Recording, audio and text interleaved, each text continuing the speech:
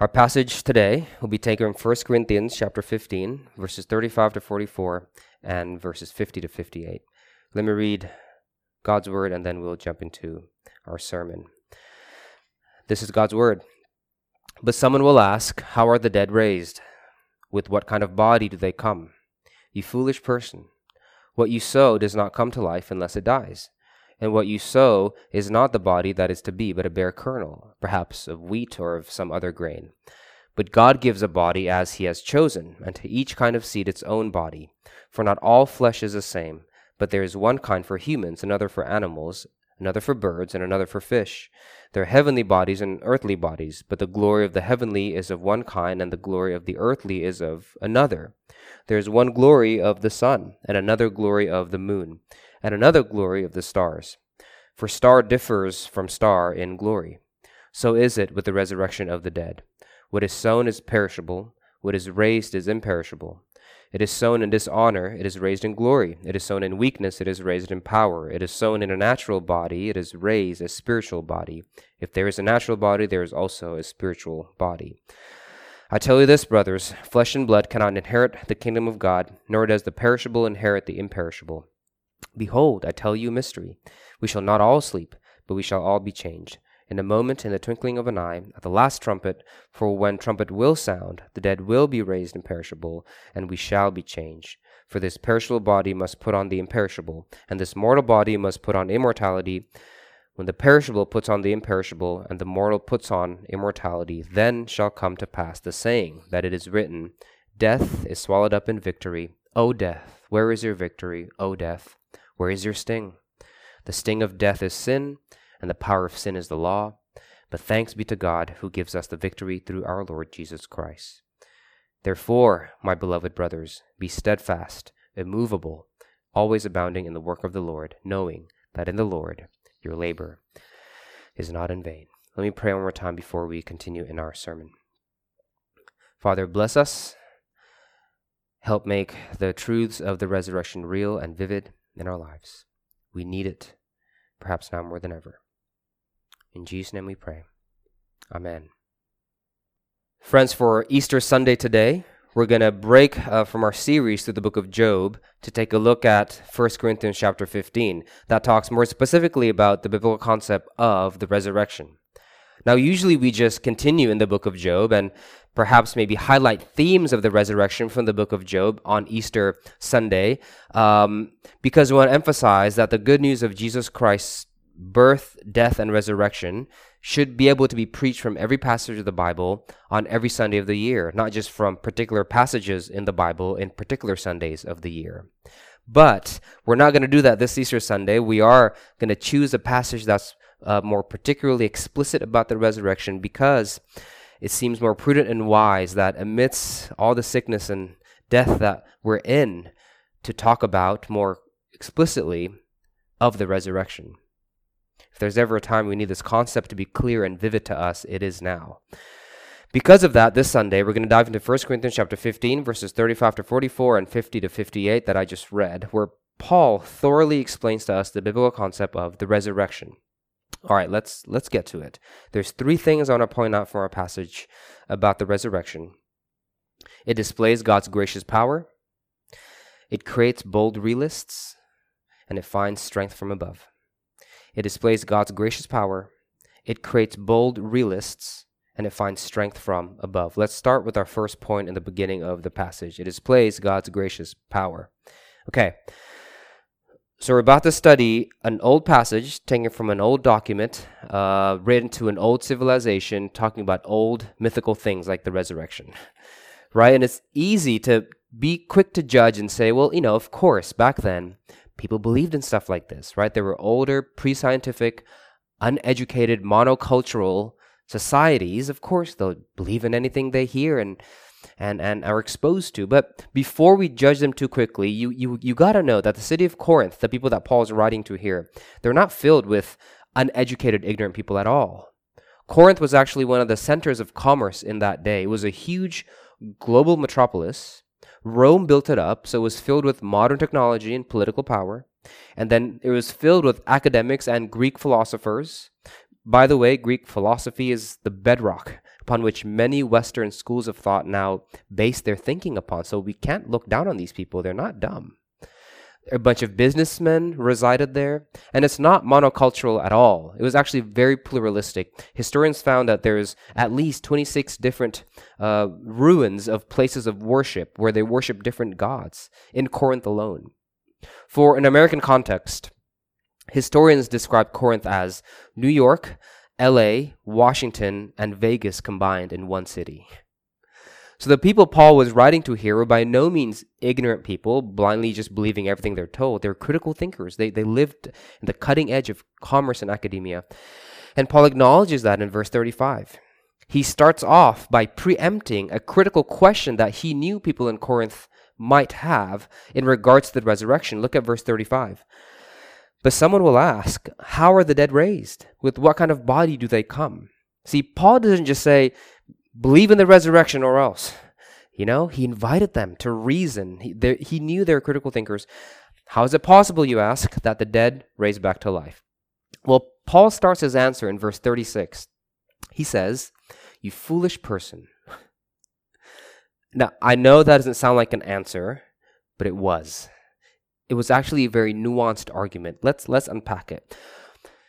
What Paul meant here by foolish is not the way we would use the word today, like we would use that to call somebody as unintelligible. Paul means it in the Old Testament sense of the word. When you read the Old Testament, especially the book of Proverbs, when you remember who is the wise and who is the foolish, you'll see that the wise are described as people who live their lives with the understanding that God exists. And the foolish are people who live their lives with the understanding that God does not exist. Paul here is using the Old Testament phrase of foolish to ask them a very nuanced question. He's asking, look, remember, what foundational worldview are you working with? Do you believe God exists or not? Now, for this group of people Paul's writing to, it was a church, so the people that read this did work with the assumption that God existed. Plus, a lot like Jakarta today, people in Corinth back then, none of them were atheists. They were religious of all sorts and kinds. Everybody at least believed in some kind of power or being or God that created the universe. Okay, Paul is saying, if you believe that God does exist, then be logically consistent. Because if you believe there exists an eternal being who brought life out of nothing in the beginning, then why is it so hard for you to believe that the same eternal being can do the same in the end? Now, if you don't believe God exists, well, that's a different story. The concept of the resurrection then is nonsensical. It's not a possibility at all. But Paul is speaking to the Corinthians here, right? A church. If you do believe God exists, you do believe it, don't you? Well, then the concept of the resurrection is a possibility and is within logical reasoning.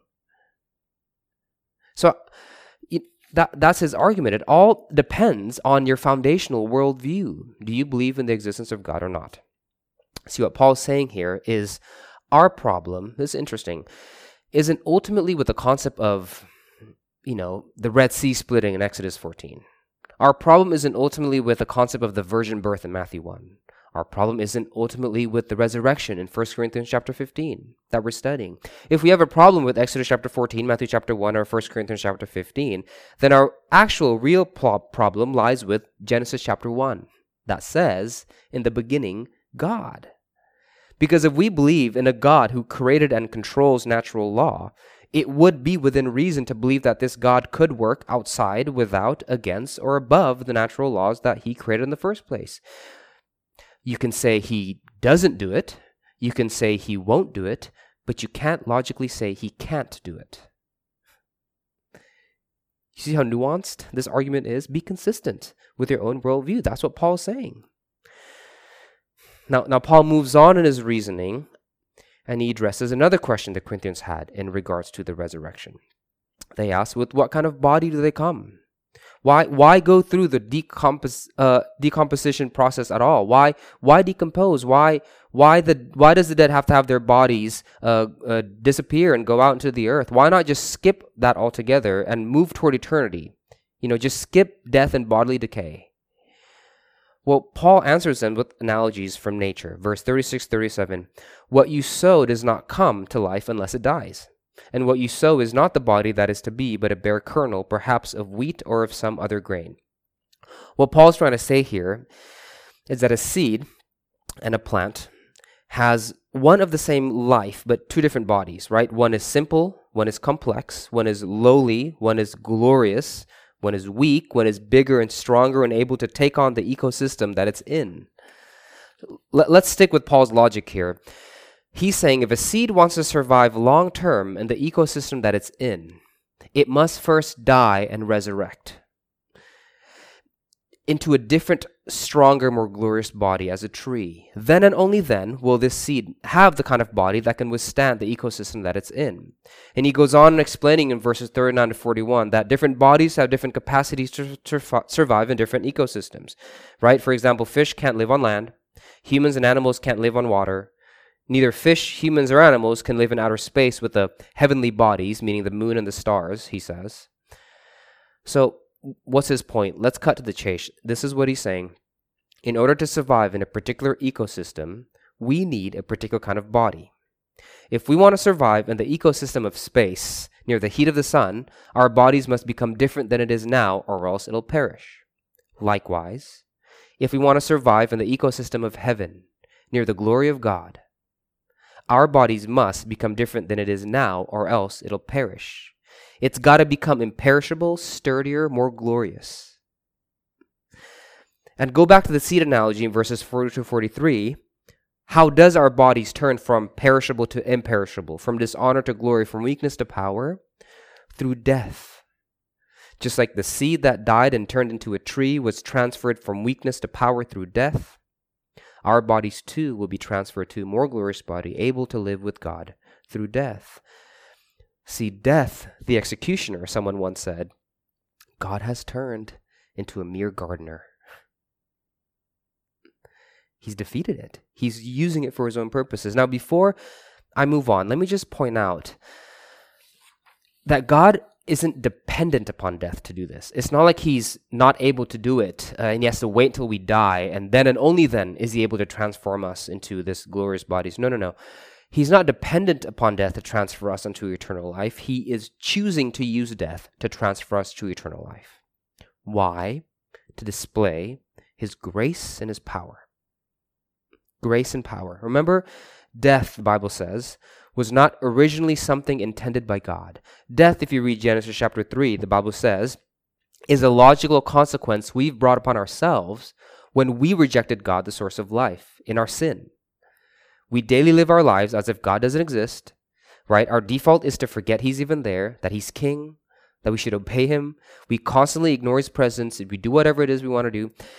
And the man and woman who disconnects themselves from God will die. Just like a flower that disconnects itself from the sun will die. That's just what happens. But yet God, here it is, he uses the consequences of our own sin, death, to instead be the process that delivers us to him.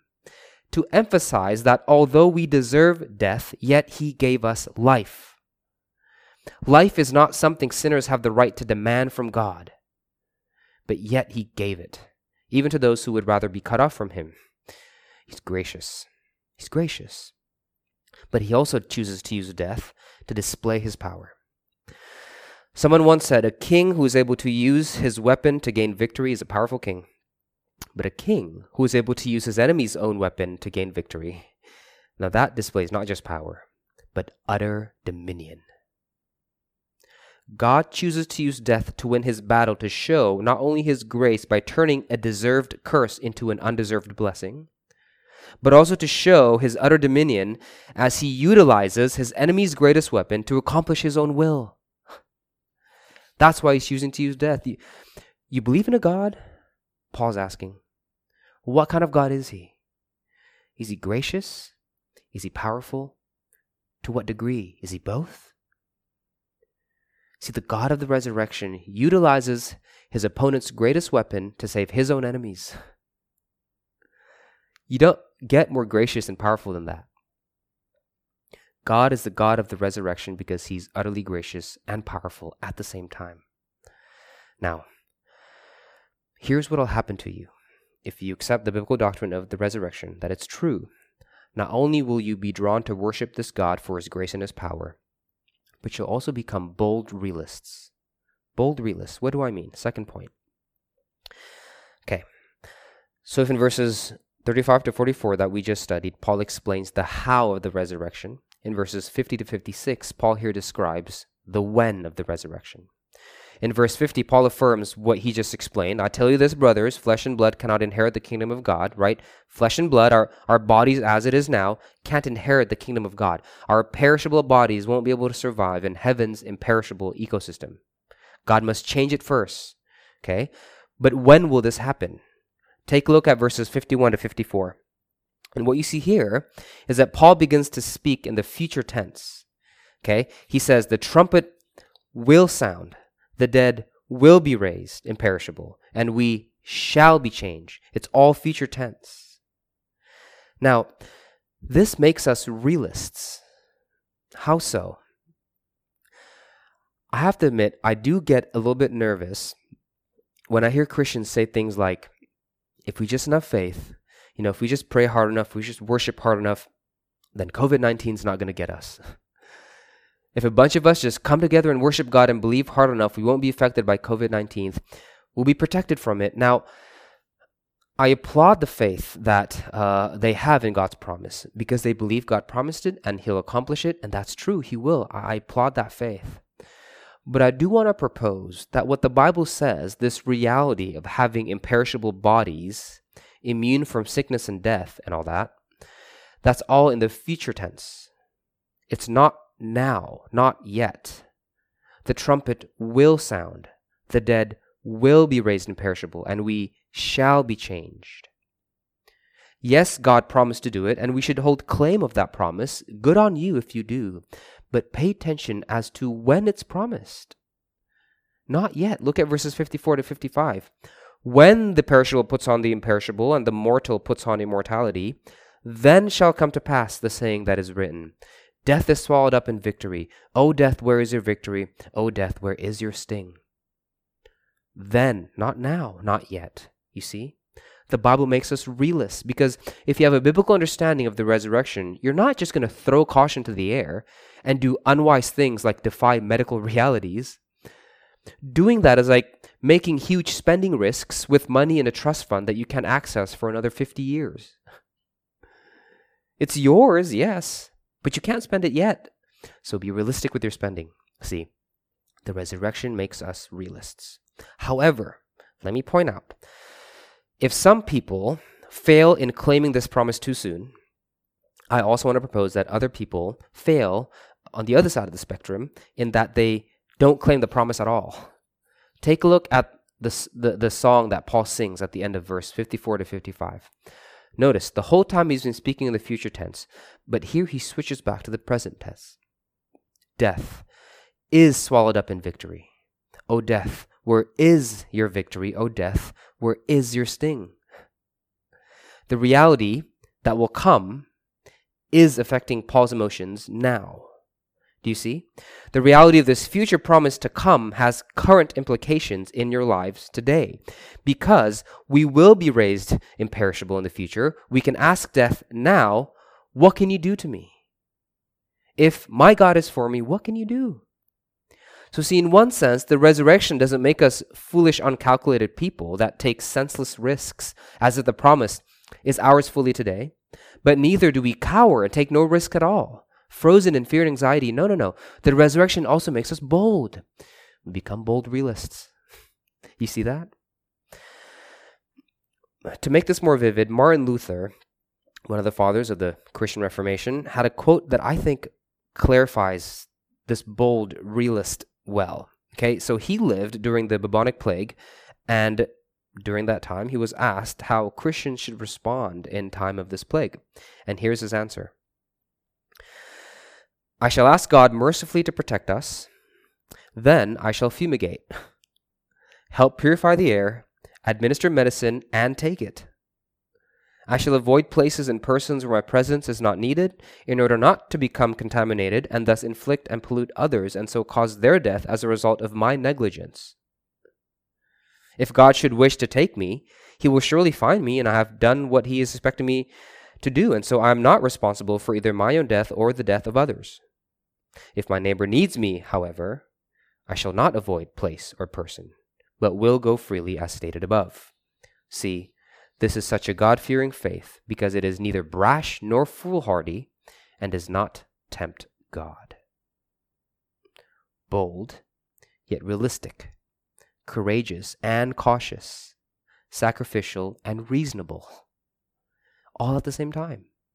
This is the result of a proper understanding of the resurrection. I shall fumigate and help purify the air, administer medicine and take it. He realizes the promise is not yet. His body is still able to die now. I shall avoid places and persons where my presence is not needed in order not to become contaminated and thus inflict and pollute others and so cause their death as a result of my negligence. Christians, be realistic. I get the desire to meet and worship physically in person on Sundays to maintain the sanctity of the Lord's Day. I get that. But by doing so, you're destroying the sanctity of life. Not only of yours, but others. Be realistic. Do not claim God's promises before it's time. But also, Christian, be brave. If my neighbor needs me, however, Luther says, I shall not avoid place or person, but will go freely as stated above for their sake. Be brave. There are moments that faithfulness will call you to action. Be bold. Stand firm. Sacrifice. Remember, death is no longer an executioner. It's just a gardener. During the viral outbreaks that hit Roman cities in the 1st, 2nd, and 3rd centuries, everyone fled the epicenters of the outbreak. But you know who stayed? You know who served the sick? The Christians did. Be bold. Because you want to obey God, but not tempt him. Bold realist. That's what believing in the resurrection will do to you. You know, a Christian can argue their theological intricacies of the resurrection from the comfort of their armchair all day. But it's in days like these in which we will know whether or not we truly believe in God's promise of the resurrection. Is it not? It's days like these. How are you living right now? Are you brave? Are you wise? Do you find yourself more to one side than the other? Perhaps, most of us, if you're like me, you fail to do both of those things. At the very least, we all struggle to constantly be both of those things, do we not? We fail to believe in the concept of the resurrection and end up either tempting God or cowering in fear. And look, the solution isn't to just start screaming at yourself, right? It's not to just look at your chest and say, you can do better, it's not giving your will a pep talk. That won't do the trick. If you want your faith in the resurrection to become more than just something you can argue from an armchair, but actually a truth that affects how you live while you're surrounded by death, you can't look inward in yourself. If you want it strengthened, you got to look upward to Christ, which leads us to our last point. The resurrection finds its strength from above. Okay, so if in verses 35 to 44, Paul talks about the how of the resurrection. Verses 50 to 55, Paul talks about the when of the resurrection. Here in verses 56 to 58, Paul focuses on the who of the resurrection. Okay, let's take a look at verse 56. The sting of death is sin, and the power of sin is the law. But thanks be to God, who gives us victory through Lord Jesus Christ. So first, let's take a look at the requirement that one needs to fulfill in order for them to partake in the resurrection. Okay? You must obey the law perfectly. That's what Paul says. The sting of death is sin, and the power of sin is the law. But why? The image here isn't God as a tyrant, saying, you got to pass this test. If you pass this test, then I'll let you in. No. The imagery Paul is trying to paint here, the logical connection, is much more refined than that. Okay? The death that we experience from disobeying God's orders is more like the death that a sick patient will get when they disobey the doctor's orders. Look, if a trained doctor knows more about human life and how the human body works and how diseases work, if a doctor that knows all that instructs a sick patient and says, look, this is how your body works. Unless you submit to these biological realities, you're going to die. If the sick patient says, no, me and my Google search knows more than you. I know what the human body is all about. I know medical laws. I know how all these things work. It's not like that, so I'm not going to listen to you. I'm going to do my own thing. Well, the natural consequence of that is that the patient will die because we're not more qualified than a trained doctor. when God says, this is how life works. Okay? This is how the laws of righteousness, holiness, justice, sin works. I am a righteous and holy and just God. I can't by nature just let sin slide. These are the realities of life, and unless you submit to these realities, you're going to die. You're going to perish. And if the creature says, no, I know more about metaphysics and the telos of life than you. I know more about ethics and purpose and reason. That's not how things work, God. I know how things work, so I'm not going to listen to your laws. The natural consequence of that is that the creature will die. Because we're not more medically qualified than a well-trained doctor, nor are we more metaphysically qualified than God. We're stung by death because that's what happens when in our stubbornness we disobey God's laws. The sting of death is sin, and the power of the sin is the law. And we've all done that. And we all deserve to receive the natural consequences, the curse upon us. So then, what does our gracious and powerful God do? Where is our hope? Verse 57. But thanks be to God, who gives us the victory through our Lord Jesus Christ. What did God do? There's a very important word in this verse. But thanks be to God, who gives us the victory through our Lord Jesus Christ. God gives us the victory. It's a gift. How did he give it to us? Through our Lord Jesus Christ. There's one person, you see, who never sinned. There's one person who obeyed God's orders perfectly. And he should have escaped the sting of death. But yet on a cross, he went through this process of death. Why? He obeyed the law. He didn't die for his own sins. So then whose sins did he die for? Ours. The reason why the grave has no hold over you is because Jesus Christ offered himself as a sacrificial offering in your place and jumped into the grave for you. Did it work? Did a sacrifice work? Was it acceptable? Yes, it was. Well, how do you know that? Because he rose again. He obeyed God's laws perfectly, so the power of death had no hold on him. Here's the good news of the gospel. We fail to live like he did in his life. Yet he experienced the curse we deserved in his death, so that he can give us the same glorious body he has in his resurrection, that allows us to withstand the intense affection that we will eternally experience in his embrace. That's the gospel. The eternal God took on perishable flesh so that you may be with him without perishing. You know what death is now? For those who's received this gift, it's like a really big bee without a sting. You might still flinch when it flies by you, but it can't hurt you, because it's left its stinger on the body of Christ. Accepting Christ is the way you can partake in this resurrection, and keeping your gaze upon Christ is how you're going to increasingly be strengthened by this resurrection truth. Look at verse 58. Therefore, my beloved brothers, be steadfast, immovable, be obedient. The first word there, therefore. Verse 57, Jesus Christ has given us victory. Verse 58, therefore be steadfast.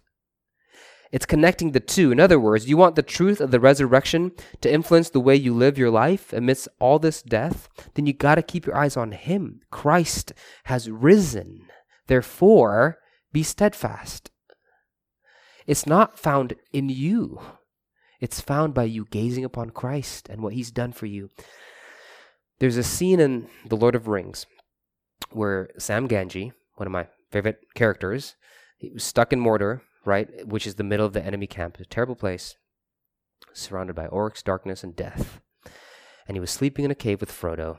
He was tired. He was beat up. He was anxious. He was out of hope.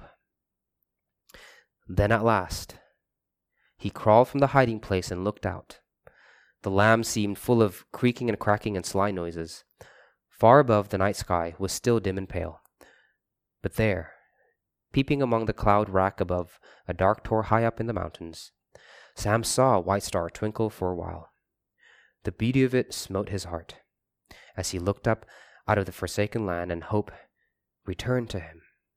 For like a shaft, clear and cold, the thought pierced him that in the end, the shadow was only a small passing thing.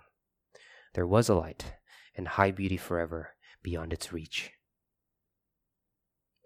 Sam was not strengthened by gazing within. He was strengthened because he gazed above. You want to be bold in a time such as this? Gaze constantly to the risen Christ. When Frodo gave up in the end, you remember who kept going? Who pushed through in the midst of all the darkness and all the death? Sam did. Why? Because he was stronger than Frodo? No, because his eyes stayed upon that star. Though here at journey's end I lie, Sam would sing through Mordor, in darkness buried deep, beyond all towers string and high, beyond all mountains steep, above all shadows rides the sun, and stars forever dwell. I will not say the day is done, nor bid the stars farewell. You want to be bold and cautious at the same time. You want to be courageous and realistic, sacrificial and reasonable. You want to acknowledge your current limitations, yet stand firm in the face of death. Then look above. He's risen. Stay your eyes upon him. Never bid him farewell. Claim the promise. It may not be in full fruition now, but one day it will. Since I'm in a Lord of the Rings kick, let me end up with one more quote at the end of the book. When Sam woke up from his deep sleep, tired from his journey, he woke up to the sight of his friends around him. "Sam, how do you feel?" his friend Gandalf asked. "Gandalf," he cried, "I thought you were dead. But then I thought I was dead myself. Is everything sad going to come untrue? What's happening to the world?"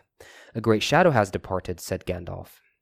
And then he laughed, and the sound was like music, or like water in a parched land. And as Sam listened, the thought came to Sam that he had not heard laughter, the pure sound of company, for days upon days without count. It fell upon his ears like the echo of all the joys he had ever known. But he himself burst into tears. Then, as a sweet rain will pass down a wind of spring and the sun will shine out of clearer, his tears ceased and his laughter welled up. "How do I feel?" he cried.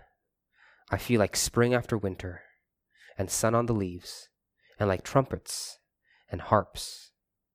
I feel like all the songs I've ever heard." Stay your eyes upon him. Never bid him farewell. Therefore, live boldly, live realistically.